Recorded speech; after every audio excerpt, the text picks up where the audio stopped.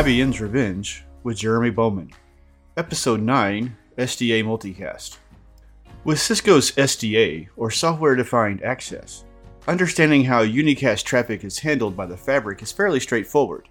However, understanding how multicast traffic is handled is somewhat more daunting. It is not surprising when you consider that most network engineers tend to shy away from multicast compared to unicast.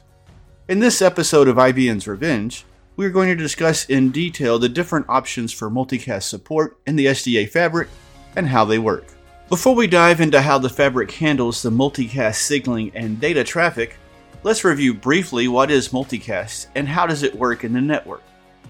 When we say unicast traffic, what we are referring to is a single host on the network sending traffic to another single host. It could be the same host sending traffic to itself, it could be two hosts sitting right beside each other, or it could be two hosts half a world apart.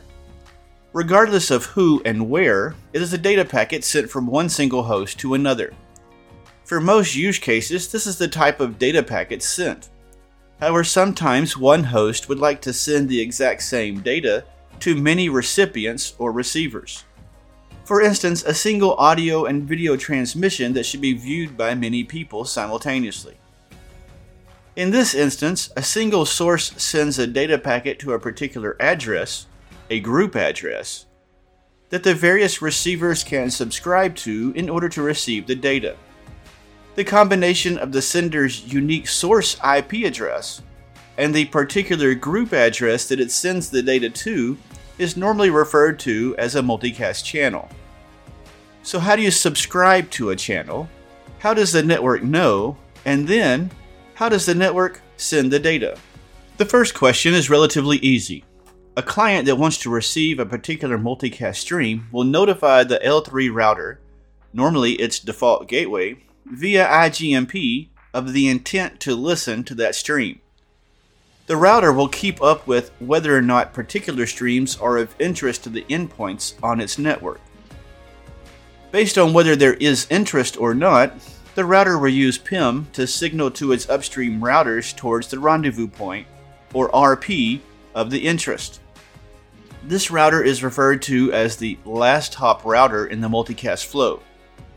Every router along that pathway towards the RP will receive this message, process it locally, and forward its own message to the next upstream router towards the RP. In this manner, all of the routers between the receiver and the RP know that the downstream endpoint wants to receive the particular stream. This creates state on the routers that they use to determine where to send the respective streams.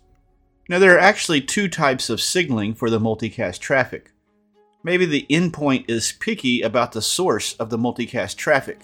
Instead of listening to just anyone sending to the multicast group, the endpoint wants only a particular source.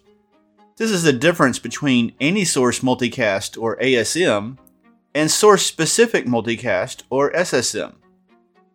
In ASM, the endpoint will receive traffic to the multicast group regardless of the source, while in SSM, the endpoint will only receive the traffic if it comes from a specific source. The signaling mechanisms for these two types of traffic are similar. However, the obvious difference is that in ASM, the endpoint uses IGMP version 2, while in SSM, the endpoint uses IGMP version 3. So our RP has learned that a potential client wants to receive a particular channel group. For ASM, for instance, if you looked in the router's multicast routing tables, you would see a *G route entry for the particular group. The *G route will show you the pathway back towards the RP, and is normally referred to as the shared tree. Without any senders though, this is all that will happen in the network since there is no actual traffic on that channel group. As you can see, the receivers have to signal they want the traffic, and the routers signal between themselves when there are receivers, a join, or when they should leave the tree via a prune in PIM. The senders do not ask for permission to send their data, they just do. So sooner or later, a multicast source will start sending traffic on its local subnet. The directly connected router is known as the first hop router.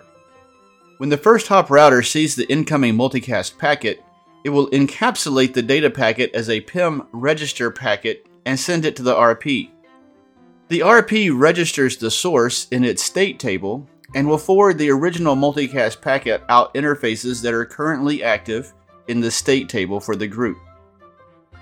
The first hop router and the rendezvous point will continue to process the multicast traffic in this manner. However, it creates additional load on the router that is not necessary.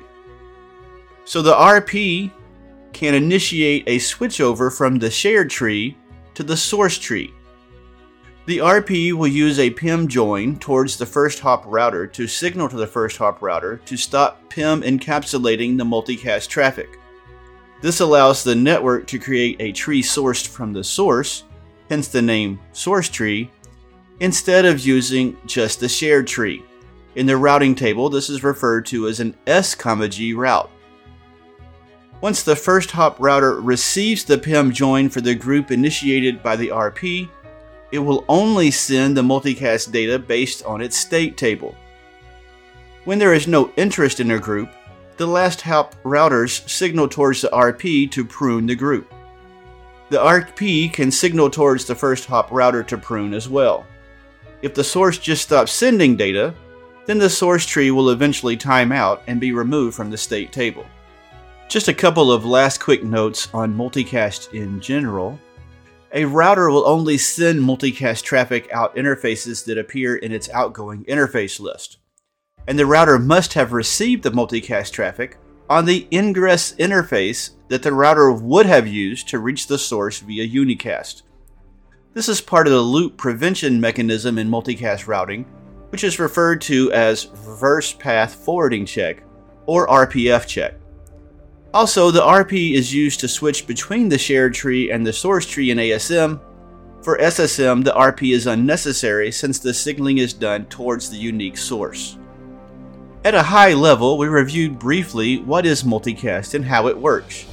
Now we will dive into how it works in the SDA fabric, knowing that for the endpoint in the fabric, and for all endpoints and network devices outside of the fabric, what happens in the fabric must not change what they do. Essentially, just like Las Vegas, what happens in the fabric stays in the fabric. Originally for SDA, we only supported ingress replication.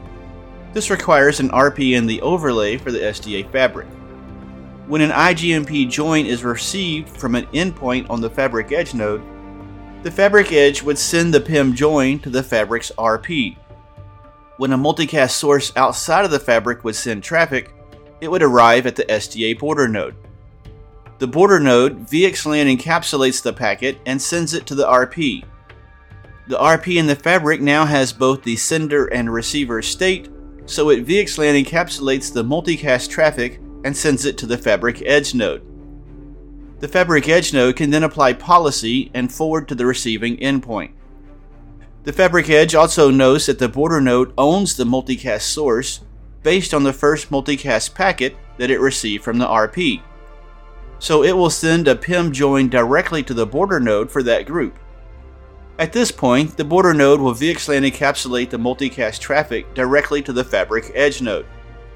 The system is called ingress replication because the border node will have to send the same multicast packet to each fabric edge node via unicast VXLAN encapsulation for all the different fabric edge nodes that need the multicast group. Additionally, from a control plane perspective, the fabric RP needed to use MSDP to integrate with the external RP that the rest of the network was using. As you may imagine, this is not an efficient system. As a result, we created native multicast in SDA. Those familiar with service provider multicast offerings will quickly see that SDA native multicast is not that different from the Rosen multicast system that is commonly seen in service provider environments, with the obvious difference of using VXLAN encapsulation instead of GRE. In SDA native multicast, we reduce the load on the head ends while improving the overall scale and reducing latency. First, for the VXLAN encapsulation in native multicast, we add 70 bytes to the original packet size instead of the 50 bytes seen in SDA for unicast traffic. The extra 20 bytes comes from the IP multicast header in the underlay. Let's look at what is happening. The endpoint sends the normal IGMP join to the fabric edge node. The fabric edge node will send a PIM join in the overlay for the overlay multicast group towards the configured RP. It will also use an internal algorithm that will map the overlay multicast group to a specific underlay source-specific multicast group. From that mapping, it will send a second PIM join in the underlay for the SSM group. The source of the join in the underlay is the RLock. When traffic arrives from a source for the overlay, the fabric node will receive it. When it does, it sends the source registration message to the RP in the overlay. It also sends the multicast traffic with the same overlay to underlay group mapping in the underlay to the SSM group. In the underlay, all of the devices have the S(G) information, or the source tree, in order to replicate the traffic hop by hop as needed to the fabric edge devices. It is important to point out that SDA native multicast requires the underlay devices in the fabric, including the intermediate nodes, to support source-specific multicast.